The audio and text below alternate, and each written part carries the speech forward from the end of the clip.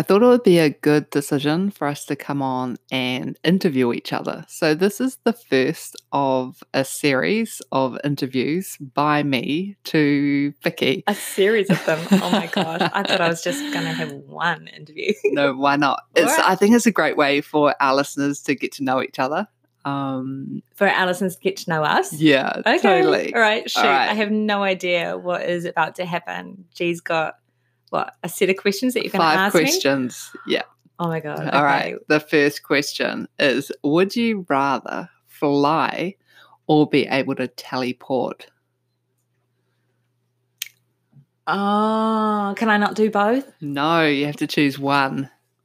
Because I know you love flying. Okay. So I fly in my dreams. So I'll say I'd love to teleport because I've already got the experience of being able to fly anyway.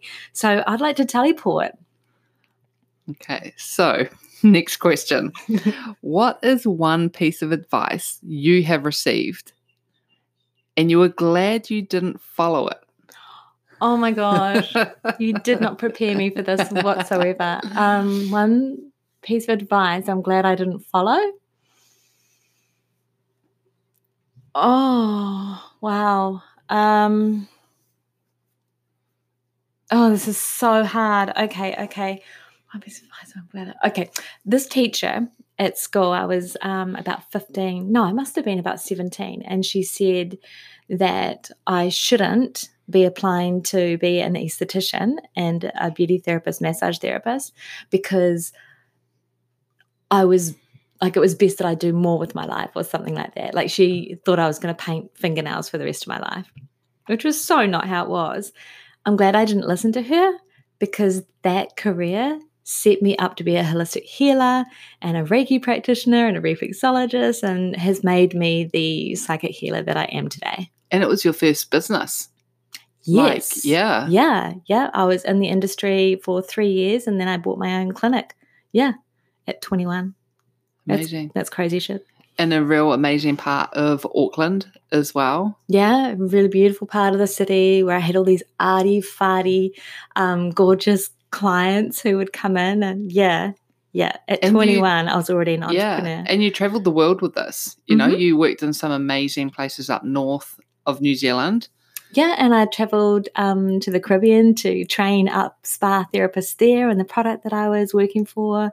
And it's amazing to reflect that if you had taken that advice, you wouldn't have had those experiences, all those life lessons, all those amazing contacts that you have made. No, not at all. And I probably, if I'd listened to her, that would have set me up for a lifetime of listening to other people and doing what other people think I should do. Okay, third question. What is your favourite experience so far in this life? Oh, my God. Gee. Of the physical realms, because I know you've had some amazing off-the-chart galactic experiences. Yeah. So something that you've experienced with your physical body. This is going to sound really odd. Some of the most incredible experiences I have had within the physical realms is, believe it or not, grief. Grief, for having the death of a loved one, even the death of my pet, like my first dog. Grief has been one of the most glorious, incredible experiences that I have ever physically had. I mean, it breaks you down on all levels, but it smashes your heart into a million zillion pieces. And I think that's why the times that I have grieved someone have been the most amazing times of my life. I wasn't expecting that answer. That's amazing. And it is really profound when we go through the grieving process. It's phenomenal. Yeah. It's it sort of sets the last 2 questions up what could there possibly be to come after that sort of answer? Ask away. But we'll do this. So what is your favourite bit of advice, either to give to people or that you have received? Don't listen to anyone else's advice, which is a bit disturbing given that I'm a life coach. Absolutely. So, or your favorite key phrase, or no, I would still say that to practice discernment, to always be governed by your own intuitive intelligence, and to not second guess that. Sure, listen to people's advice and take it on board, whatever, maybe if it feels right. But ultimately, you are your own person with your own intelligent mind that can discern everything. So, and that knowing, trust that what you know is right for you right now. Yeah. Yeah, spoken from a true double Aquarian, don't ever listen to anyone's advice. Yeah. And I'd say that same thing as a coach as well. I mean, I always encourage my clients to, this is what I'm able to share with you. Yeah. And now it's up to you to take what you need from that and absolutely do what you need to do with it. Yeah. Or shelve it or shove it under the carpet if it doesn't feel right. Yeah. Yeah. Or explore it further and dive deeper into it and see where that settles, or why did that trigger, or why did that feel so right? Like, was that a knowing? Was it in this lifetime a knowing, or in past knowings? In that case, to add on to that piece of advice, it would be to question everything. Yes. Interesting. Yeah. And practice ambiguity. I learned that from Mercury's power recently. I'm studying a lot about Mercury being Gemini season. Yeah. And Mercury, if he was a personified character, he would say, practice ambiguity. Look at things from all angles. Consider everyone's perspective and opinions, and be open-minded and open-hearted towards all of that. Okay. So your last question in this round.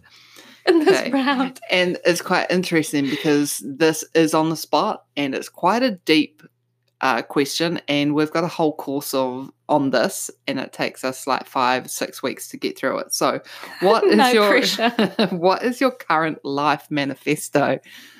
Life manifesto. Oh, I'd probably just be able to share one statement of it. I guess, absolutely. I'm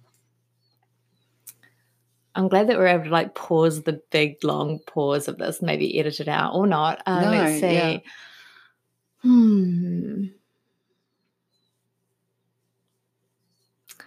Okay. Oh, this is so hard. So hard. All right. This is it.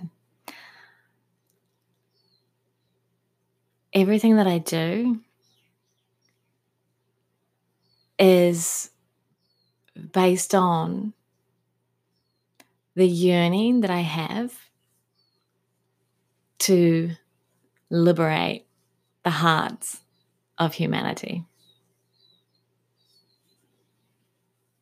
And then there's a little disclaimer. And I do my best every day to do that, but, sometimes. Yeah, I like that.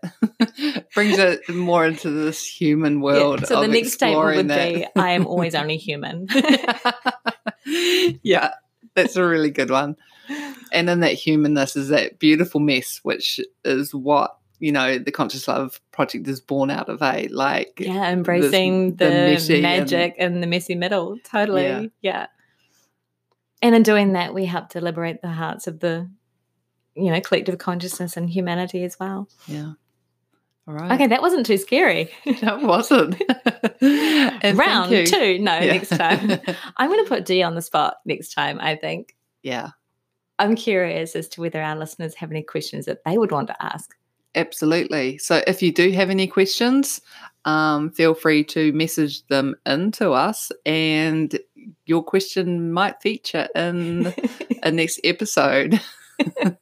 This has been fun. Thank you, Dee, for being such a wonderful interviewer. Oh, funny.